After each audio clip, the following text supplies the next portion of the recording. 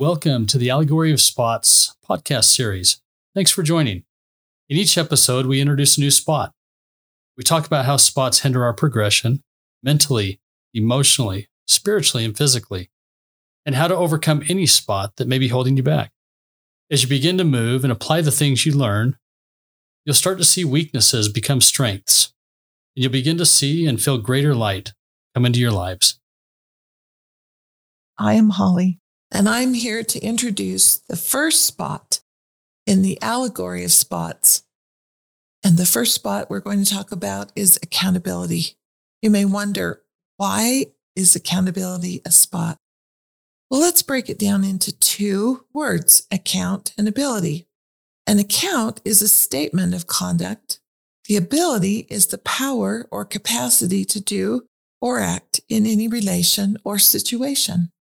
So, for example, I had traveled back to New York with my family, and I had several little children and all of their luggage, and we were trying to gather up the luggage and the children from getting off the plane and all of the luggage, when all of a sudden I heard a woman in a very shrill scream saying, "Get out of my way! Get out of my way!" And I'm looking around thinking, who is in her way? There were so many people. It was the most crowded airport I've ever been in. And she kept screaming it. And I looked at her and I said, Are you speaking to me? And she said, "Of course I'm speaking to you. Get out of my way." She had apparently collected all of her luggage and was ready to leave the airport. And I was just trying to gather all the little suitcases that we had. And, I felt really bad about that. I thought, I didn't mean to upset her. And to have someone scream at me like that was a little unnerving. Never really wanted to go back to New York after that. I don't know if that was the turning point for me, but we all have choices. We all gather up our luggage and we're ready to move on. But the way we do it, the way we move on is important. The way we treat others is the ability. The account is that we're there in the airport. The ability is what we do next. So I want to share this story that my great-grandfather wrote. He lived in the area of southern Utah in a little town called Blanding, Utah. And he had this experience that taught not only himself, but all of his posterity and all of the townspeople, because he wrote for the newspaper, about this experience of account and ability. It's called Christmas, and my grandfather's name is Albert R. Lyman, and this was written in the Old Settler column that he had on December 23rd, 1943. It had been snowing and raining all night, and the rain was still falling in a miserable drizzle when I extinguished my old oil lamp and looked out on a sea of mud that Christmas morning. My family had all gone to spend the holidays with some of our relatives, but business gave me an excuse to stay home, and I doted on the long, undisturbed hours I would give to my work on my big novel. I was so full of the weird and wild echoes of that novel that I had arisen long before daylight to write. After I'd looked out with satisfaction on the gray dawn, and feeling that the weather had conspired to complete my desired isolation, I lost myself again in the world of my fictitious situation and took no notice till noon that the rain had given way to a wretchedly cold and damp wind. At noon, I nibbled around the edges of some of the good things my wife had left for my Christmas dinner, expecting to lick the platter clean with a big relish, when I should have passed the climax of my story in the evening.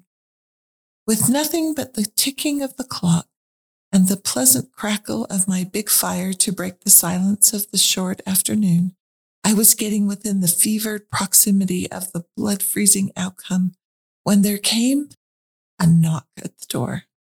Oh, why? And right now, when of all times I wanted to be left alone, the absolute monopolist of my solitude. But the fellow at the door didn't wait to knock again, and he pushed the door open slowly and looked in. It was an old Paiute. He was wet and cold and looked much like a rat escaped from a sewer drain. "Christmas," he croaked, not as a greeting but as an appeal, and stepped in through the doorway, reeking with thin mud up to his hips. I had him try to clean off himself a little before coming further, but it was useless. He was soaked through.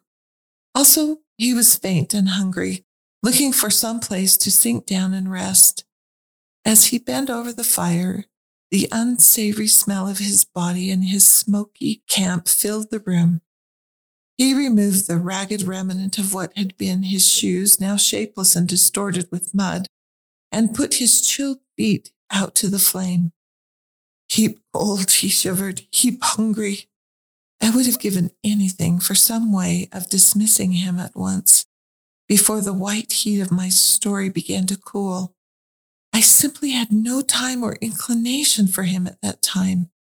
All the available food I had, besides stale leftovers, was the special reservation of that Christmas dinner, which I was already anticipating with watering mouth. And all I had in the way of clothes, not already occupied, were my high shoes, my new Levi's, and leather jacket, all fairly new and quite indispensable for when I should tear into my work the next day. I lacked little of being angry at the untimely intrusion, and I felt too infernal mean to think of, much less to deserve any reward for doing the big and generous thing. When I looked into the old man's sunken, bloodshot eyes, some impulse of compassion tugged at my heartstrings, and then the great Christmas spirit whispered clearly to the ears of my soul, "Poor old fellow, give him your high tops. Give him your Levi's and your leather jacket and that Navajo blanket on the floor. Give him your dinner. You don't need it." But the Christmas spirit never lingers long in an atmosphere stifling with selfishness. And when it had gone, discouraged away, another very different spirit whispered loudly, "Get this old beggar out of the way before you lose the high-geared inspiration to which you have been working up since the small hours of the morning.